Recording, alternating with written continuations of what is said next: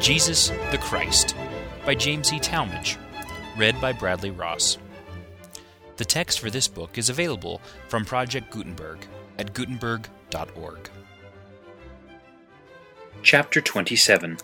Continuation of the Perean and Judean ministry. In the house of one of the chief Pharisees.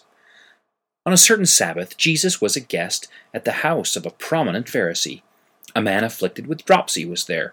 He may have come with the hope of receiving a blessing, or possibly his presence had been planned by the host or others as a means of tempting Jesus to work a miracle on the holy day. The exercise of our Lord's healing power was at least thought of, if not openly intimated or suggested, for we read that Jesus answering spake unto the lawyers and Pharisees, saying, Is it lawful to heal on the Sabbath day? No one ventured to reply. Jesus forthwith healed the man, then turned to the assembled company and asked, Which of you shall have an ass or an ox fallen into a pit, and will not straightway pull him out on the Sabbath day? The learned expositors of the law remained prudently silent. Observing the eager activity of the Pharisees' guests in securing for themselves prominent places at table, Jesus instructed them in a matter of good manners, pointing out not only the propriety, but the advantage of decent self-restraint. An invited guest should not select for himself the seat of honor, for some one more distinguished than he may come, and the host would say, Give this man place. Better it is to take a lower seat. Then possibly the Lord of the feast may say, Friend, go up higher. The moral follows, For whosoever exalteth himself shall be abased, and he that humbleth himself shall be exalted. This festive gathering at the house of the chief Pharisee included persons of prominence and note, rich men and officials, leading Pharisees, renowned scholars, famous rabbis, and the like. Looking over the distinguished company, Jesus said, When thou makest a dinner or a supper, call not thy friends, nor thy brethren, nor thy kinsmen, nor thy rich neighbors, lest they also bid thee again, and a recompense be made thee. But when thou makest a feast, call the poor, the maimed, the lame, the blind, and thou shalt be blessed, for they cannot recompense thee. For thou shalt be recompensed at the resurrection of the just. This bit of wholesome advice was construed as a reproof, and someone attempted to relieve the embarrassing situation by exclaiming, Blessed is he that shall eat bread in the kingdom of God. The remark was an allusion to the great festival, which, according to Jewish traditionalism, was to be a feature of signal importance in the Messianic dispensation. Jesus promptly turned to the circumstance to good account, by basing thereon the profoundly significant parable of the Great Supper.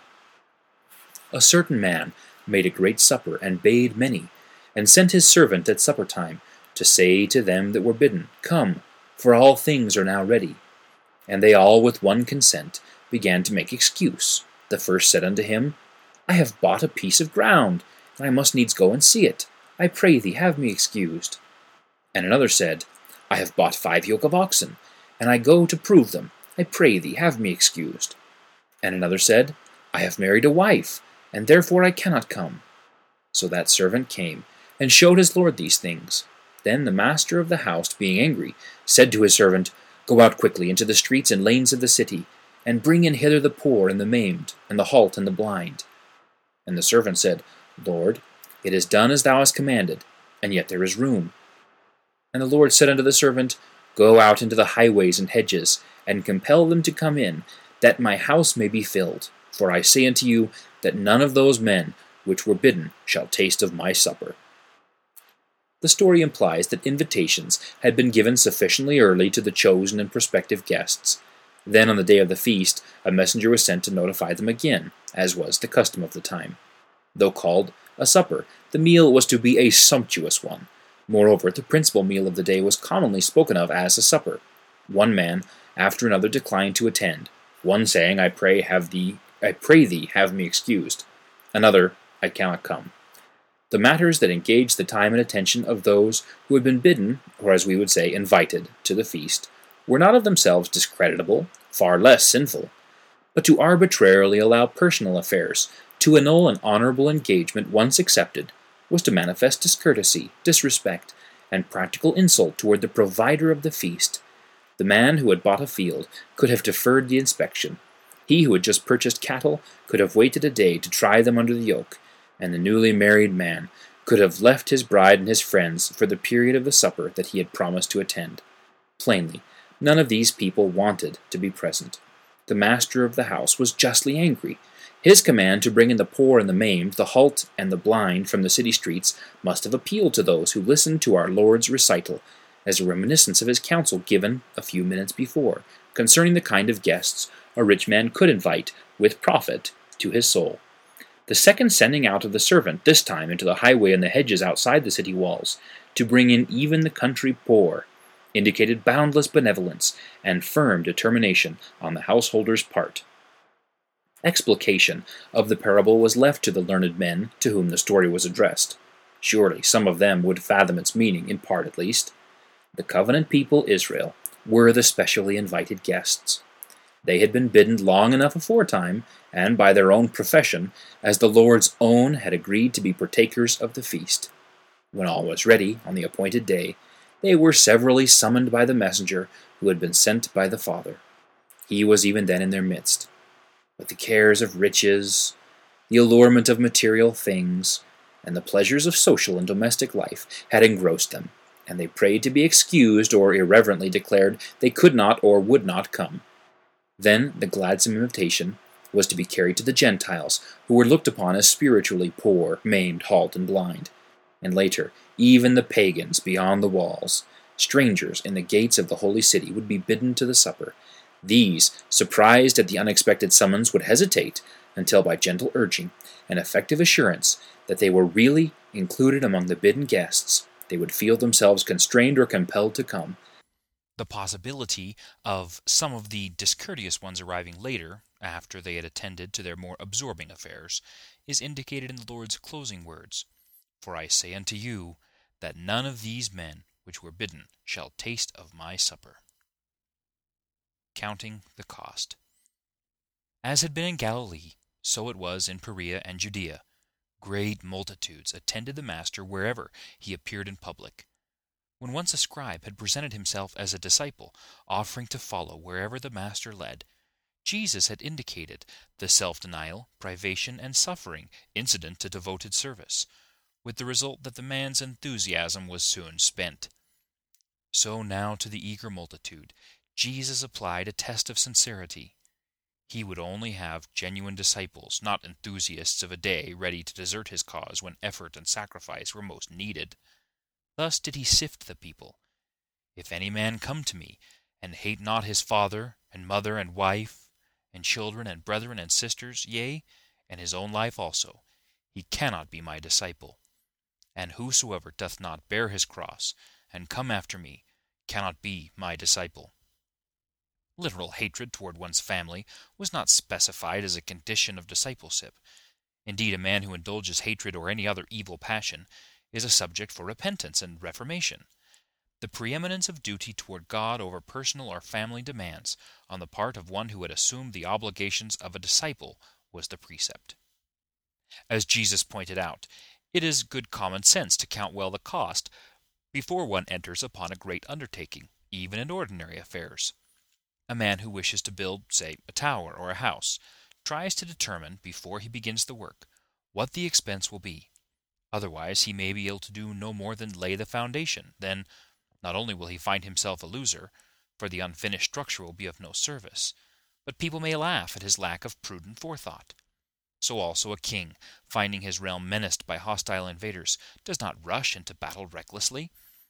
He first tries to ascertain the strength of the enemy's forces, and then, if the odds against him be too great, he sends an embassage to treat for peace. "So likewise," said Jesus to the people around him, "whosoever be of you that forsaketh not all that he hath, he cannot be my disciple." All who entered his service would be expected to maintain their self-sacrificing devotion. He wanted no disciples who would become like salt that had spoiled, unsavory, and useless. He that hath ears to hear, let him hear. Salvation for publicans and sinners, illustrative parables. The Pharisees in Galilee had intolerantly criticized Jesus because of his friendly and helpful ministry among the publicans and their associates, who were disparagingly classed together as publicans and sinners. He had replied to these uncharitable aspersions by saying that a physician is most needed by them that are sick, and that he had come to call sinners to repentance. The Judean Pharisees raised a similar complaint and were particularly virulent when they saw that all the publicans and sinners drew near to hear him. He met their murmurs by presenting a number of parables, designed to show the incumbent duty of trying to recover the lost, and the joy of success in such godlike endeavor. The first of the series of parables was that of the lost sheep. This we have considered in connection with its earlier delivery in the course of instruction to the disciples in Galilee. Its application, in the present instance, however, is somewhat different from that of its former presentation. The lesson of this later occasion was directed to the self-seeking Pharisees and scribes, who personified the theocracy, and whose bounden duty it should have been to care for the strayed and the lost. If the publicans and sinners, whom these ecclesiasts so generally contemned, were nearly as bad as they were represented to be, if they were men who had broken through the close-hedged path of the law, and had become in a measure apostate, they were the ones toward whom the helping hand of missionary service could be best extended. In no instance of Pharisaic slur upon or open denunciation of these publicans and sinners do we find Jesus defending their allegedly evil ways. His attitude toward these spiritually sick folk was that of a devoted physician. His concern over these strayed sheep was that of a loving shepherd, whose chief desire was to find them out and bring them back to the fold. This neither the theocracy as a system, nor its officials as individual ministers even attempted to do. The shepherd, on finding the sheep that was lost, thinks not at the time of reprimand or punishment. On the contrary, when he hath found it, he layeth it on his shoulders, rejoicing. And when he cometh home, he calleth together his friends and neighbors, saying unto them, Rejoice with me, for I have found my sheep which was lost. A direct application of the parable appears in the Lord's concise address to the Pharisees and scribes. I say unto you, that likewise joy shall be in heaven over one sinner that repenteth, more than over 99 just persons which need no repentance. Were they the 99 who, by self-estimation, had strayed not, being just persons which need no repentance? Some readers say they catch this note of just sarcasm in the Master's concluding words. In the earlier part of the story, the Lord himself appears as the solicitous shepherd, and by plain implication his example is such as the theocratic leaders ought to emulate. Such a conception puts the Pharisees and scribes in the position of shepherds rather than of sheep. Both explications are tenable, and each is of value as portraying the status and duty of professing servants of the Master in all ages. Without break in the narrative, the Lord passed from the story of the lost sheep to the parable of the lost coin. Either what woman, having 10 pieces of silver, if she lose 1 piece, doth not light a candle and sweep the house, and seek diligently till she find it? And when she hath found it, she calleth her friends and her neighbors together, saying, Rejoice with me, for I have found the piece which I had lost. Likewise, I say unto you, there is joy in the presence of the angels of God over one sinner that repenteth. Between this parable and that of the lost sheep, there are certain notable differences, though the lesson in each is in general the same. The sheep had strayed by its own volition. The coin had been dropped, and so was lost as a result of inattention or culpable carelessness on the part of its owner. The woman, discovering her loss, institutes a diligent search. She sweeps the house and perhaps learns of dirty corners, dusty recesses, cobwebby nooks, to which she had been oblivious in her self-complacency, as an outwardly clean and conventional housewife. Her search is rewarded by the recovery of the lost piece, and is incidentally beneficial in the cleansing of her house. Her joy is like that of the shepherd, wending his way homeward with the sheep upon his shoulders, once lost, but now regained. The woman, who by lack of care lost the precious piece, may be taken to represent the theocracy of the time, and the church as an institution in any dispensational period. Then the pieces of silver, every one a genuine coin of the realm, bearing the image of the great king, are the souls committed to the care of the church, and the lost piece symbolizes the souls that are neglected and, for a time at least, lost sight of by the authorized ministers of the gospel of Christ. These cogent illustrations were followed by one yet richer in imagery and more impressively elaborate in detail. It is the never-to-be-forgotten parable of the prodigal son. And he said, A certain man had 2 sons, and the younger of them said to his father, Father, give me the portion of goods that falleth to me. And he divided unto them his living. And not many days after the younger son gathered all together, and took his journey into a far country, and there wasted his substance with riotous living. And when he had spent all, there arose a mighty famine in that land, and he began to be in want. And he went and joined himself to a citizen of that country, and he sent him into his fields to feed swine. And he would fain have filled his belly with the husks that the swine did eat, and no man gave unto him. And when he came to himself, he said, How many hired servants of my father's have bread enough and to spare, and I perish with hunger?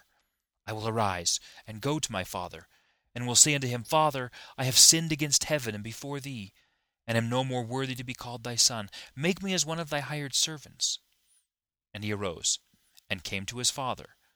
But when he was yet a great way off, the father saw him, and had compassion, and ran, and fell on his neck, and kissed him. And the son said unto him, Father, I have sinned against heaven and in thy sight, and am no more worthy to be called thy son.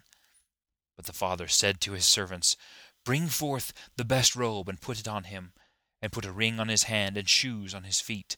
And bring hither the fatted calf, and kill it, and let us eat, and be merry. For this my son was dead, and is alive again. He was lost, and is found. And they began to be merry. Now his elder son was in the field, and he came and drew nigh to the house. He heard music and dancing. And he called one of the servants, and asked what these things meant. And he said unto him, Thy brother is come, and thy father hath killed the fatted calf, because he hath received him safe and sound. And he was angry, and would not go in. Therefore came his father out, and entreated him. And he answering said unto his father, Lo, these many years do I serve thee, neither transgressed I at any time thy commandment, and yet thou never gavest me a kid, that I might make merry with my friends. But as soon as this thy son was come, which hath devoured thy living with harlots, thou hast killed for him the fatted calf. And he said unto him, Son, thou art ever with me, and all that I have is thine. It was meet that we should make merry and be glad, for this thy brother was dead, and is alive again, and was lost, and is found. The demand of the younger son for a portion of the patrimony even during his father's lifetime is an instance of deliberate and unfilial desertion. The duties of family cooperation had grown distasteful to him, and the wholesome discipline of the home had become irksome.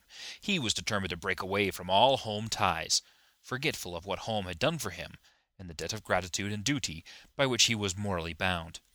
He went into a far country, and, as he thought, beyond the reach of the father's directing influence. He had his season of riotous living, of unrestrained indulgence and evil pleasure, through it all wasting his strength of body and mind, and squandering his father's substance. And for what he had received he had been given as a concession, and not as the granting of any legal or just demand. Adversity came upon him, and proved to be a more effective minister for good than pleasure had been. He was reduced to the lowest and most menial service, that of herding swine, which occupation to a Jew was the extreme of degradation.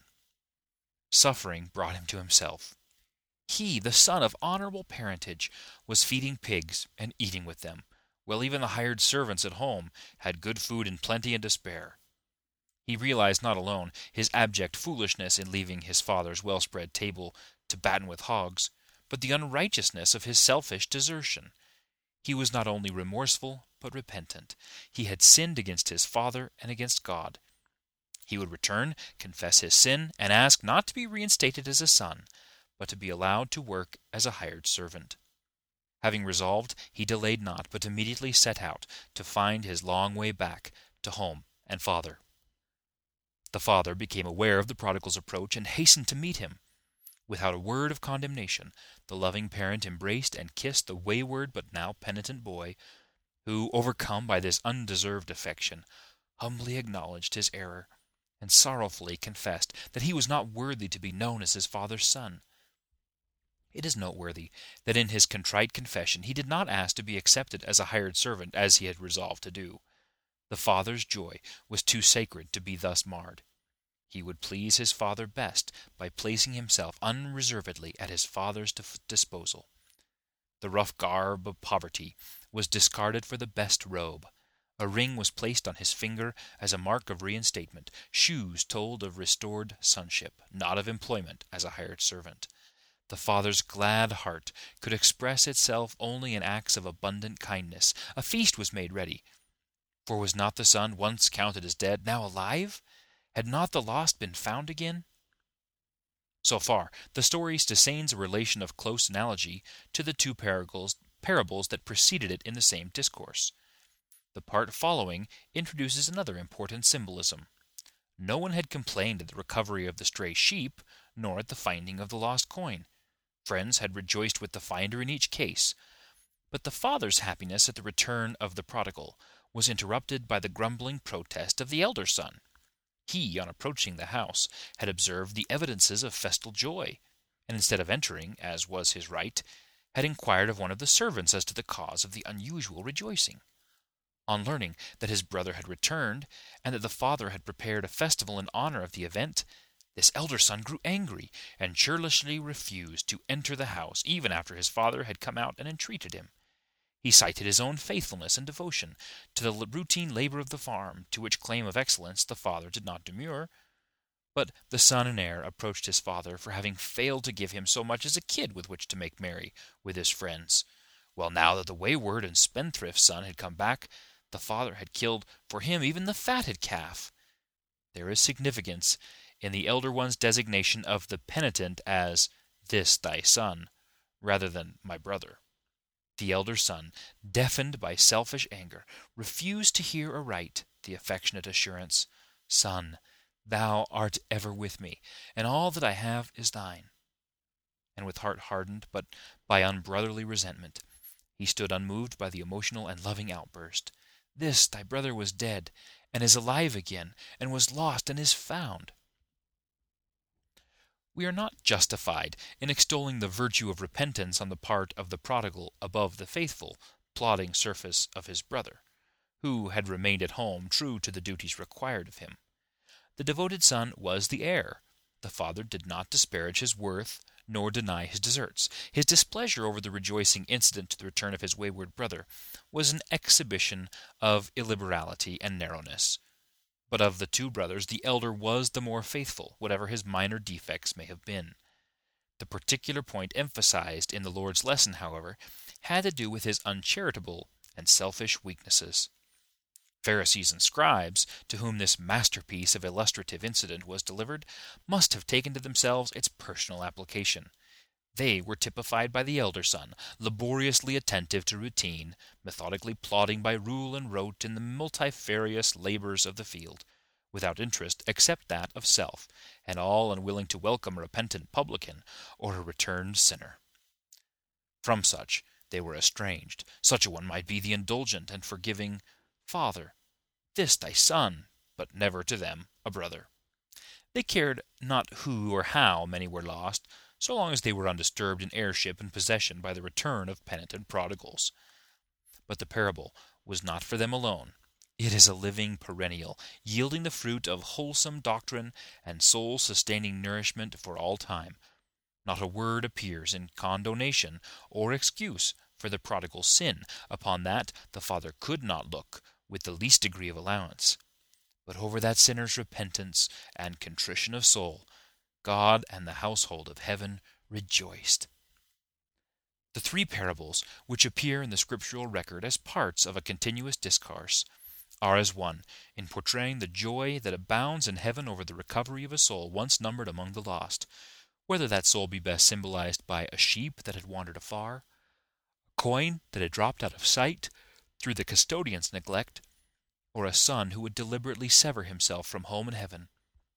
There is no justification for the inference that a repentant sinner is to be given precedence over a righteous soul who has resisted sin. Were such the way of God, then Christ, the one sinless man, would be surpassed in the Father's esteem by regenerate offenders. Unqualifiedly offensive as is sin, The sinner is yet precious in the Father's eyes because of the possibility of his repentance and return to righteousness. The loss of a soul is a very real and a very great loss to God. He is pained and grieved thereby, for it is his will that not one should perish. Disciples instructed by parable. Addressing himself more directly to the disciples present, who on this occasion probably comprised, in addition to the apostles, many believers, including even some of the publicans, Jesus spake the parable of the unrighteous steward. And he also said unto his disciples, There was a certain rich man, which had a steward, and the same was accused unto him that he had wasted his goods. And he called him and said unto him, How is it that I hear this of thee? Give an account of thy stewardship, for thou mayest no longer be steward. Then the steward said within himself, What shall I do? For my Lord taketh away from me the stewardship. I cannot dig. To beg I am ashamed.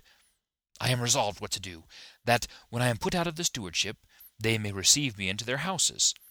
So he called every one of his Lord's debtors into him, and said unto the first, How much owest thou unto my Lord? And he said, 100 measures of oil. And he said unto him, Take thy bill, and sit down quickly, and write 50. Then he said to another, And how much owest thou? And he said, 100 measures of wheat. And he said unto him, Take thy bill, and write 80. And the Lord commended the unjust steward, because he had done wisely. For the children of this world are in their generation wiser than the children of light. The three preceding parables show forth their lessons through the relationship of close analogy and intimate similarities. This one teaches rather by its contrast of situations. The steward in the story was the duly authorized agent of his employer, holding what we would call the power of attorney to act in his master's name. He was called to account because a report of his wastefulness and lack of care had reached the master's ears. The steward did not deny his guilt, and forthwith he received notice of dismissal. Considerable time would be required for making up his accounts preparatory to turning the stewardship over to his successor. This interval, during which he remained in authority, he determined to use so far as possible to his own advantage, even though he wrought further injustice to his master's interests. He contemplated the condition of dependence in which he would soon find himself. Through unthrift and extravagance he had failed to lay by any store from his earnings. He had wasted his own and his Lord's substance. He felt that he was unfit for hard manual labor, and he would be ashamed to beg, particularly in the community in which he had been a lavish spender and a man of influence. With the desire to put others under some obligation to himself, so that when he was deposed he could more effectively appeal to them, he called his Lord's debtors and authorized them to change their bonds, bills of sales, or notes of hand, so as to show a greatly decreased indebtedness. Without doubt, these acts were unrighteous. He defrauded his employer and enriched the debtors through whom he hoped to be benefited. Most of us are surprised to know that the master, learning what his far-seeing, though selfish and dishonest steward had done, condoned the offense and actually commended him for his foresight. Because he has done wisely, as our version reads, or because he had done prudently, as many scholars aver to be the better reading. In pointing the moral of the parable, Jesus said, For the children of this world are in their generation wiser than the children of light. And I say unto you, Make to yourselves friends of the mammon of unrighteousness, that when ye fail, they may receive you into everlasting habitations. Our Lord's purpose was to show the contrast between the care, thoughtfulness, and devotion of men engaged in the money-making affairs of earth, and the half-hearted ways of many who are professedly striving after spiritual riches. Worldly-minded men do not neglect provision for their future years, and often are sinfully eager to amass plenty, while the children of light, or those who believe spiritual wealth to be above all earthly possessions, are less energetic, prudent, or wise. By mammon of unrighteousness, we may understand material wealth or worldly things. While far inferior to the treasures of heaven, money, or that which it represents, may be the means of accomplishing good and of furthering the purposes of God. Our Lord's admonition was to utilize mammon in good works. While it lasted, for some day it shall fail, and only the results achieved through its use shall endure. If the wicked steward when cast out from his master's house because of unworthiness, might hope to be received into the homes of these whom he had favored, how much more confidently may they who are genuinely devoted to the right hope to be received into the everlasting mansions of God.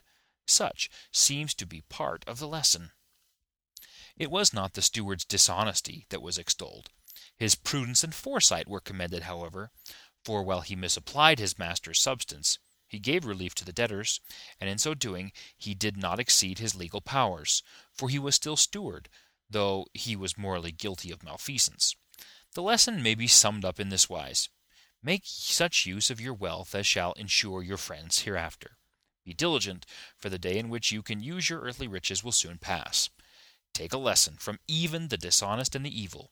If they are so prudent as to provide for the only future they think of, how much more should you, who believe in an eternal future, provide therefor? If you have not learned wisdom and prudence in the use of unrighteous mammon, how can you be trusted with the more enduring riches?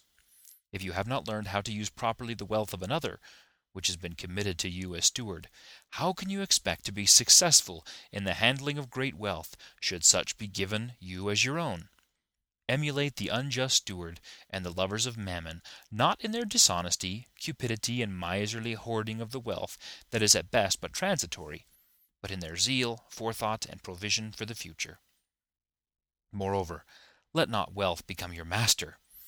Keep it to its place as a servant, for no servant can serve two masters, for either he will hate the one and love the other, or else he will hold to the one and despise the other. Ye cannot serve God and mammon. Derision of the Pharisees met, another illustrative parable. The Pharisees, who were covetous, or more precisely stated, who were lovers of money, overheard the foregoing instructions to the disciples, and openly scoffed at the teacher and the lesson. What did this Galilean, who owned nothing but the clothes he wore, know about money or the best way of administering wealth? Our Lord's reply to their words of derision was a further condemnation. They knew all the tricks of the business world, and could outdo the unrighteous steward in crafty manipulation. And yet so successfully could they justify themselves before men as to be outwardly honest and straightforward. Furthermore, they made ostentatious display of a certain type of simplicity, plainness, and self-denial, in which external observances they asserted superiority over the luxury-loving Sadducees. They had grown arrogantly proud of their humility, but God knew their hearts, and the traits and practices they most esteemed were an abomination in His sight. They posed as custodians of the law and expounders of the prophets. The law and the prophets had been in force until the Baptist time, since which the gospel of the kingdom had been preached, and people were eager to enter it, though the theocracy strove mightily to prevent it. The law had not been invalidated. Easier were it that heaven and earth pass away than that one tittle of the law fail of fulfillment. Yet those Pharisees and scribes had tried to nullify the law. In the matter of divorce, for example, they, by their unlawful additions and false interpretations, had condoned even the sin of adultery. The Master gave us a further lesson, the parable of the rich man and Lazarus. There was a certain rich man, which was clothed in purple and fine linen, and fared sumptuously every day. And there was a certain beggar, named Lazarus, which was laid at his gate full of sores, and desiring to be fed with the crumbs which fell from the rich man's table.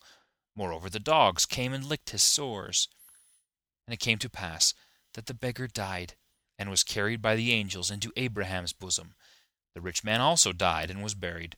And in hell he lift up his eyes, being in torments, and seeth Abraham afar off, and Lazarus in his bosom.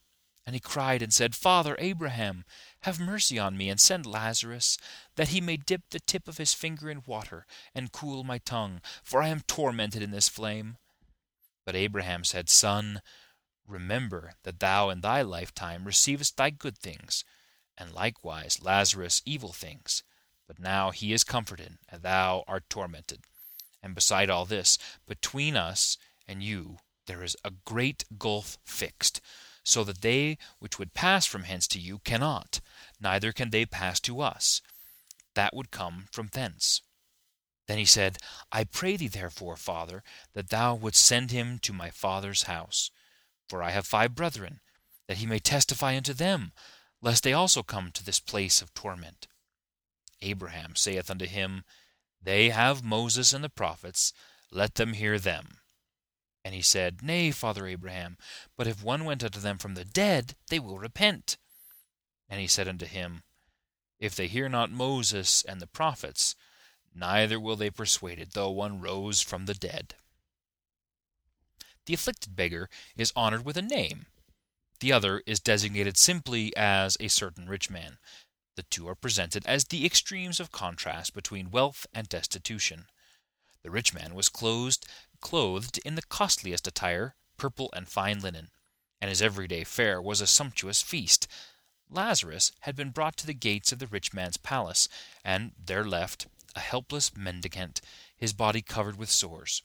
The rich man was attended by servitors ready to gratify his slightest desire. The poor beggar at his gates had neither companions nor attendants except the dogs, which, like himself, waited for the refuse from the rich man's table. Such is the picture of the two in life. An abrupt change of scene brings into view the same two on the far side of the veil that hangs between the here and the hereafter. Lazarus died. No mention is made of his funeral. His festering body was probably thrown into a pauper's grave. But angels bore his immortal spirit into paradise, the resting place of the blessed, and commonly known in the figurative lore of the rabbis as Abraham's bosom. The rich man also died. His burial was doubtless an elaborate affair, but we read not of any angelic escort receiving his spirit. In hell he lifted up his eyes and saw afar Lazarus at peace in the abode of Abraham. As a Jew, the man had often boasted of having Abraham for his father, and now the wretched spirit appealed to the patriarch of his race by the paternal address, Father Abraham, and asked only the boon of a single drop of water to be placed on his parched tongue. This he prayed that Lazarus, the erstwhile beggar, might bring. The reply throws light on certain conditions existing in the spirit world, though, as in the use of parables generally, the presentation is largely figurative. Addressing the poor, tormented spirit as son, Abraham reminded him of all the good things he had kept for himself on earth, whilst Lazarus had lain in suffering, neglected beggar at his gates. Now, by the operation of divine law, Lazarus had received recompense, and he retribution. Moreover, to grant his pitiful request was impossible, for between the abode of the righteous, where Lazarus rested, and that of the wicked, where he suffered, there is a great gulf fixed, and passage between the two is interdicted. The next request of the miserable sufferer was not wholly selfish. In his anguish he remembered those from whom he had been separated by death. Fain would he save his brothers from the fate he had met, and he prayed that Lazarus be sent back to earth to visit the ancestral home and warn those selfish, pleasure-seeking, yet mortal brothers of the awful doom awaiting them except they would repent and reform. There may have been in this petition an insinuation that he had been sufficiently warned, he would have done better, and would have escaped the torment. To the reminder that they had the words of Moses and the prophets, which they should obey, he replied that if one went to them from the dead, then surely they would repent.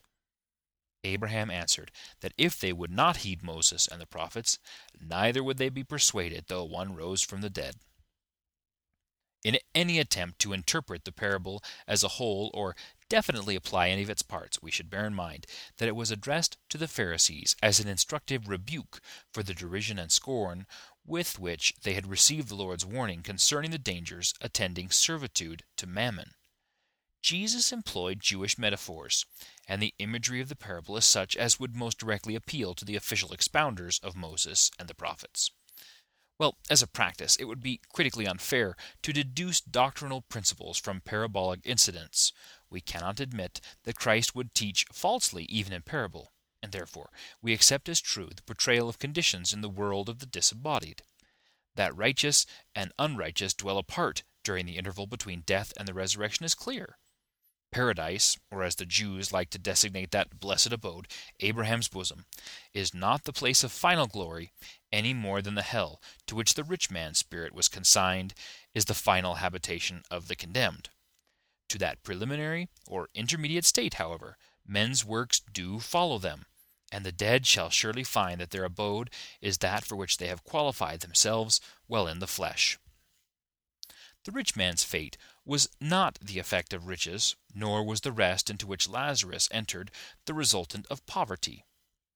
Failure to use his wealth aright, and selfish satisfaction with the sensuous enjoyment of earthly things to the exclusion of all concern for the needs or privations of his fellows, brought the one under condemnation, while patience in suffering, faith in God, and such righteous life as it implied, though not expressed, ensured happiness to the other. The proud self-sufficiency of the rich man, who lacked nothing that wealth could furnish, and who kept aloof from the needy and suffering, was his besetting sin. The aloofness of the Pharisees, on which indeed they prided themselves, as their very name signifying separatists, expressed, was thus condemned. The parable teaches the continuation of individual existence after death, and the relation of cause to effect beyond the life one leads in mortality, and the state waiting him beyond. Unprofitable servants. From the Pharisees Jesus turned to his disciples and admonished them to diligence. Having cautioned them against unguarded utterances or actions, at which others might take offense, he proceeded to impress the absolute necessity of unselfish devotion, toleration, and forgiveness. The apostles, realizing the whole soul service required of them, implored the Lord, saying, "Increase our faith." They were shown that faith was less fitly reckoned in terms of quantity than by test of quality, and the analogy of the mustard seed was again invoked. And the Lord said, "If ye had faith as a grain of mustard seed, ye might say unto this sycamore tree, Be thou plucked up by the root, and be thou planted in the sea, and it should obey you." Their faith could best be gauged by obedience and untiring service. This was emphasized by the parable of the unprofitable servants. But which of you, having a servant, plowing or feeding cattle, will say unto him by and by, when he is come from the field, Go and sit down to meat? And will not rather say to him, Make ready wherewith I may sup, and gird thyself, and serve me till I have eaten and drunken, and afterward thou shalt eat and drink? Doth he thank that servant because he did the things that were commanded him? I trow not. So likewise ye, when ye shall have done all those things which are commanded you, say, We are unprofitable servants. We have done that which was our duty to do. The servant might well feel that after a day's work in the field he is entitled to rest, but on reaching the house he finds other demands made upon him. The master has a right to the servant's time and attention. Such was among the conditions under which the servant had been engaged, and while his employer might thank him or give some substantial reward, the servant cannot demand such recompense. So the apostles, who had given themselves entirely up to their master's service, were not to hesitate nor demur, whatever the effort or sacrifice required. The best they could do would be no more than their duty required, and without regard to the master's estimate of their worth, they were to account themselves as unprofitable servants. 10 lepers healed. In the course of his journey toward Jerusalem, Jesus passed through the midst of Samaria and Galilee. 10 men afflicted with leprosy approached. Probably they came as near as the law permitted, yet they were afar off. These men were of mixed nationality. The plague under which they suffered in common had made them companions in distress. They cried aloud, Jesus, Master, have mercy on us. The Lord answered, Go, show yourselves unto the priests. This instruction implied their ultimate healing. Obedience would be the test of their faith.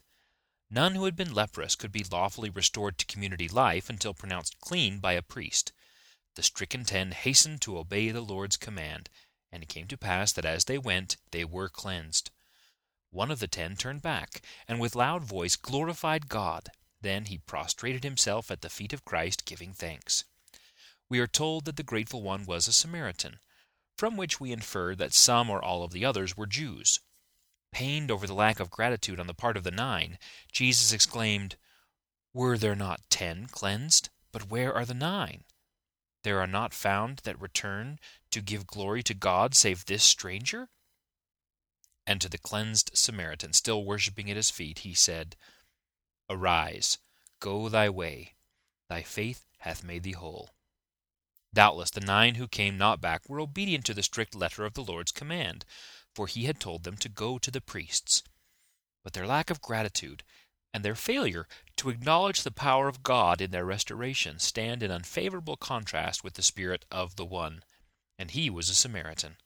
The occurrence must have impressed the apostles as another evidence of acceptability and possible excellence on the part of aliens, to the disparagement of Jewish claims of superiority irrespective of merit.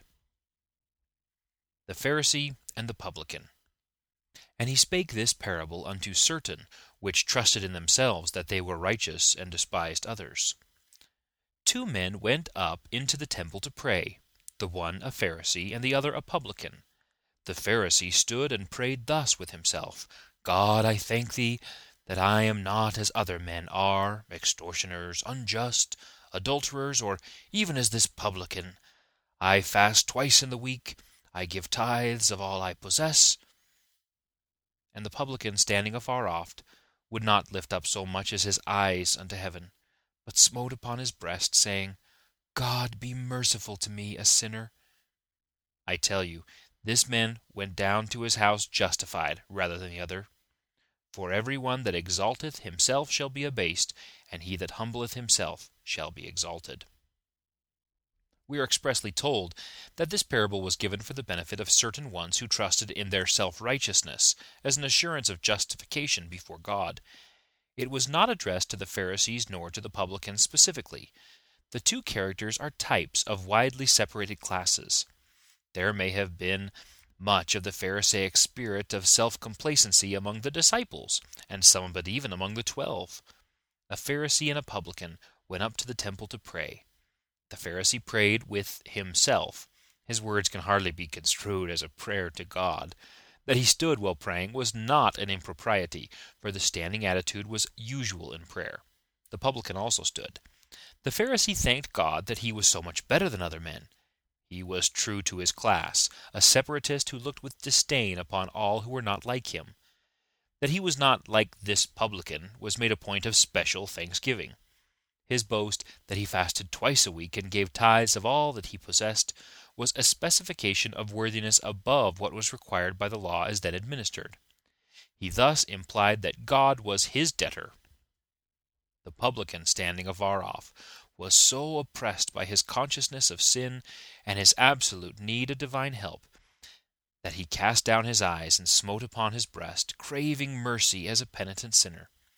The Pharisee departed, justified in his own conscience and before man, prouder than ever.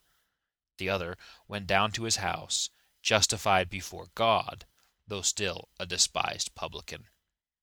The parable is applicable to all men. Its moral was summed up in a repetition of our Lord's words, spoken in the house of the chief Pharisee.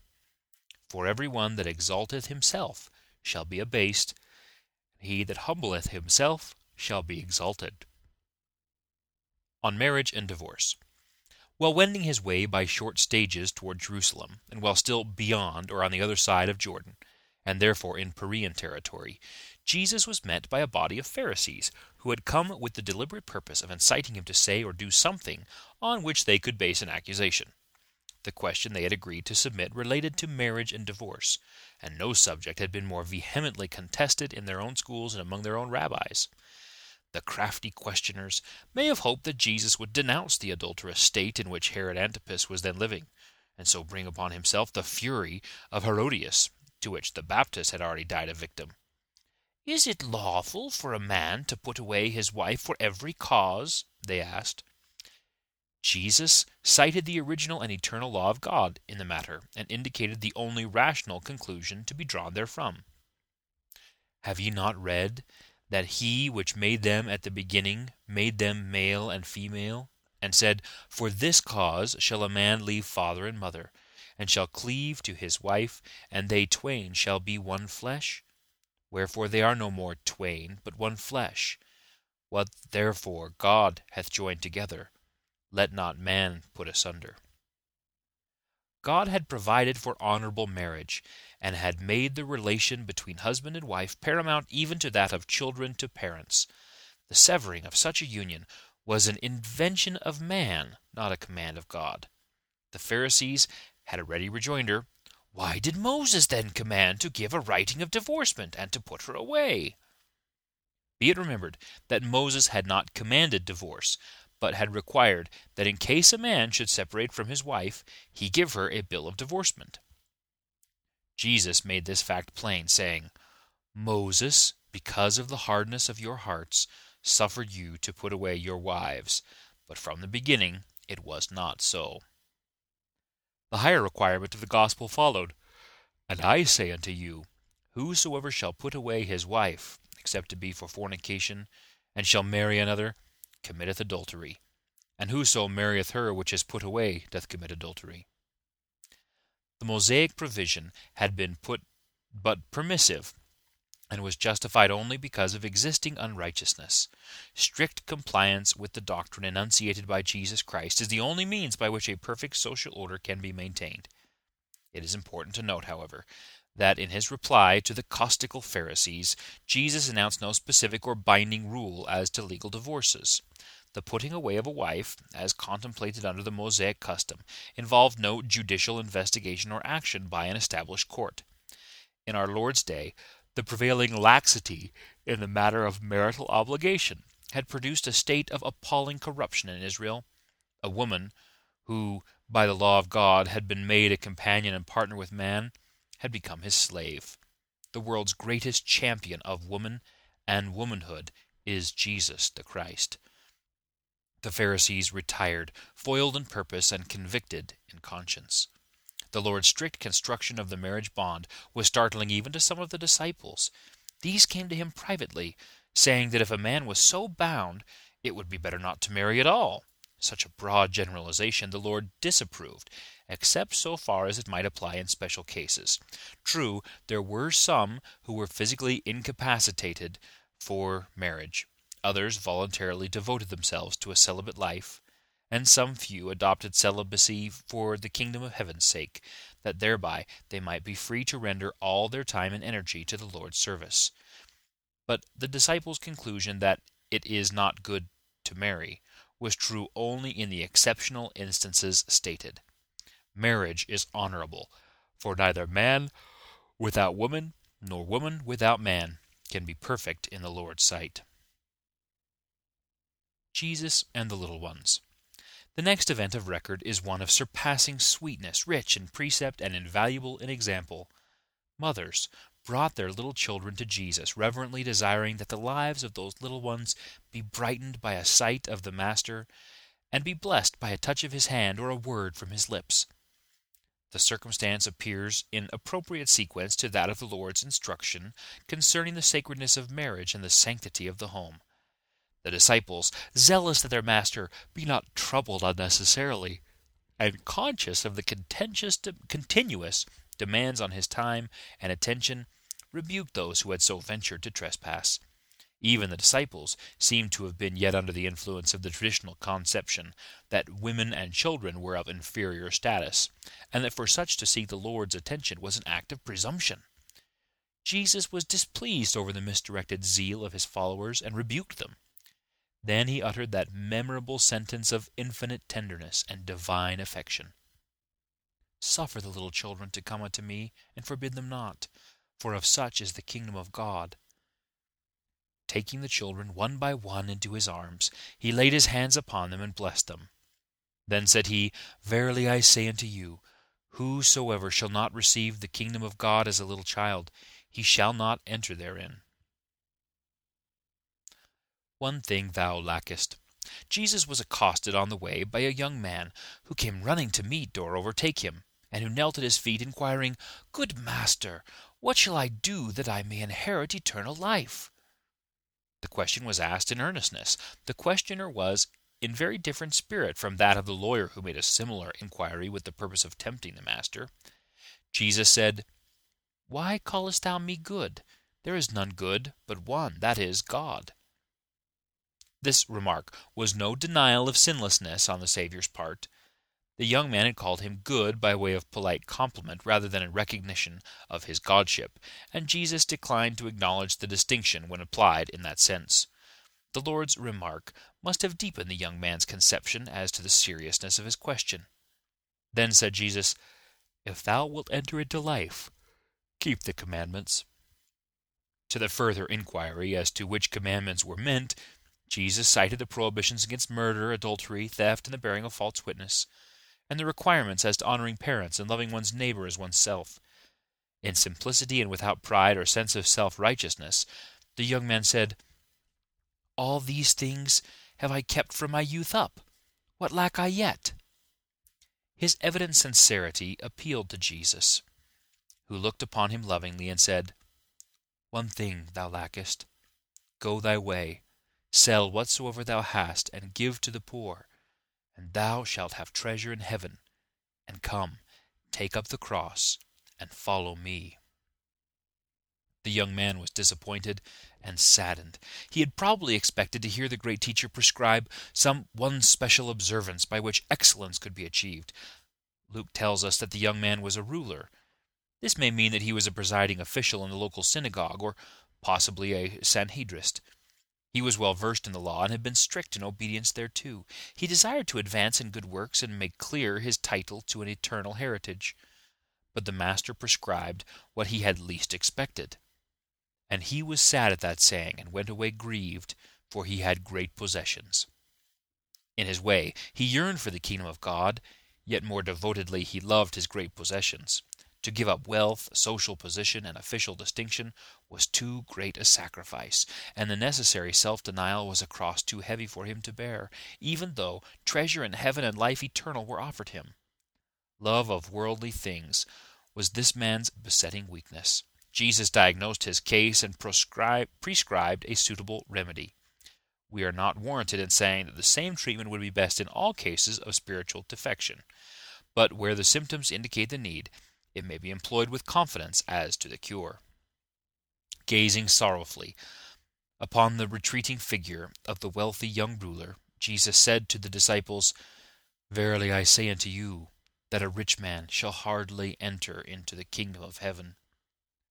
To impress the lesson more thoroughly, he applied one of the figurative proverbs of the age, and said, "It is easier for a camel to go through the eye of a needle than for a rich man to enter into the kingdom of God." At this statement the disciples were amazed. "Who then can be saved?" they wondered. Jesus understood their perplexity, and encouraged them with the assurance that with God all things are possible. Thus were they given to understand that while wealth is a means of temptation to which many succumb, it is no insuperable obstacle, no insurmountable barrier in the way of entrance to the kingdom. Had the young ruler followed the advice called forth by his inquiry, his possession of riches would have made possible to him meritorious service such as few are able to render. Willingness to place the kingdom of God above all material possessions was the one thing he lacked.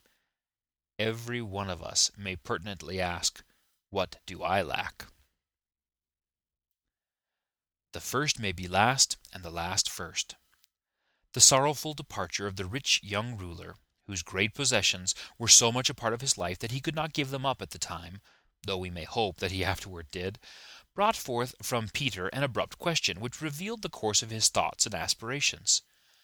"Behold, we have forsaken all, and followed thee.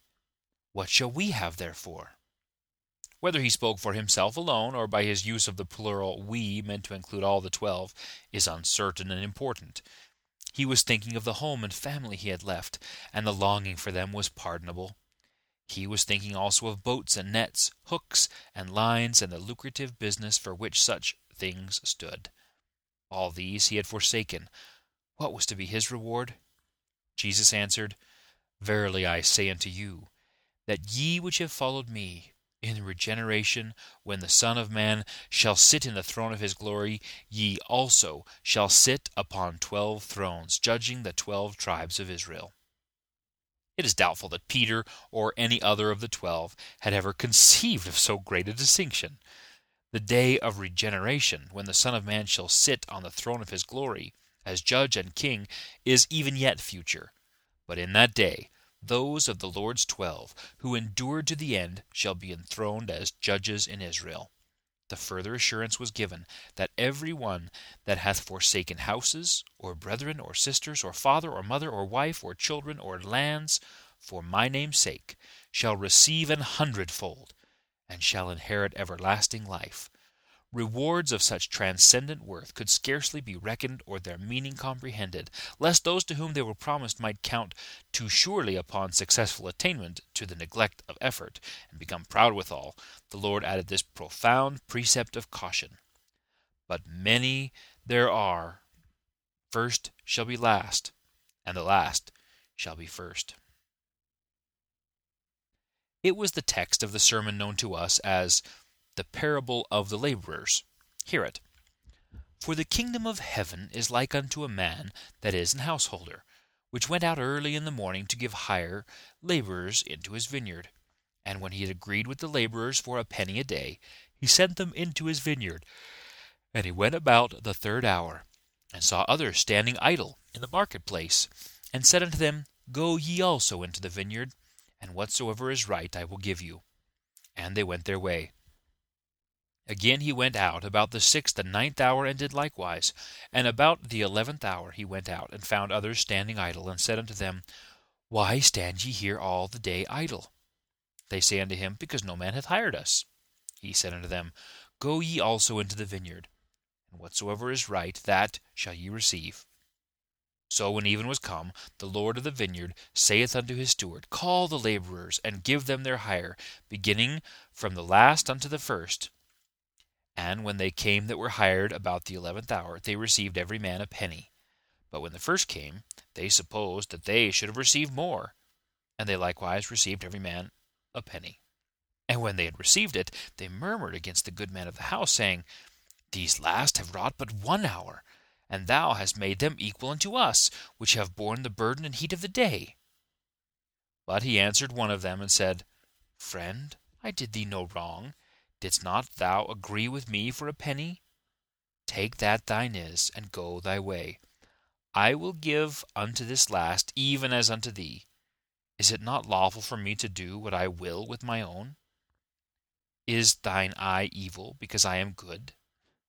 So the last shall be first, and the first last. For many be called, but few chosen. The procedure of a householder going into the marketplace to hire laborers was common to the time and place, and is still an ordinary occurrence in many lands.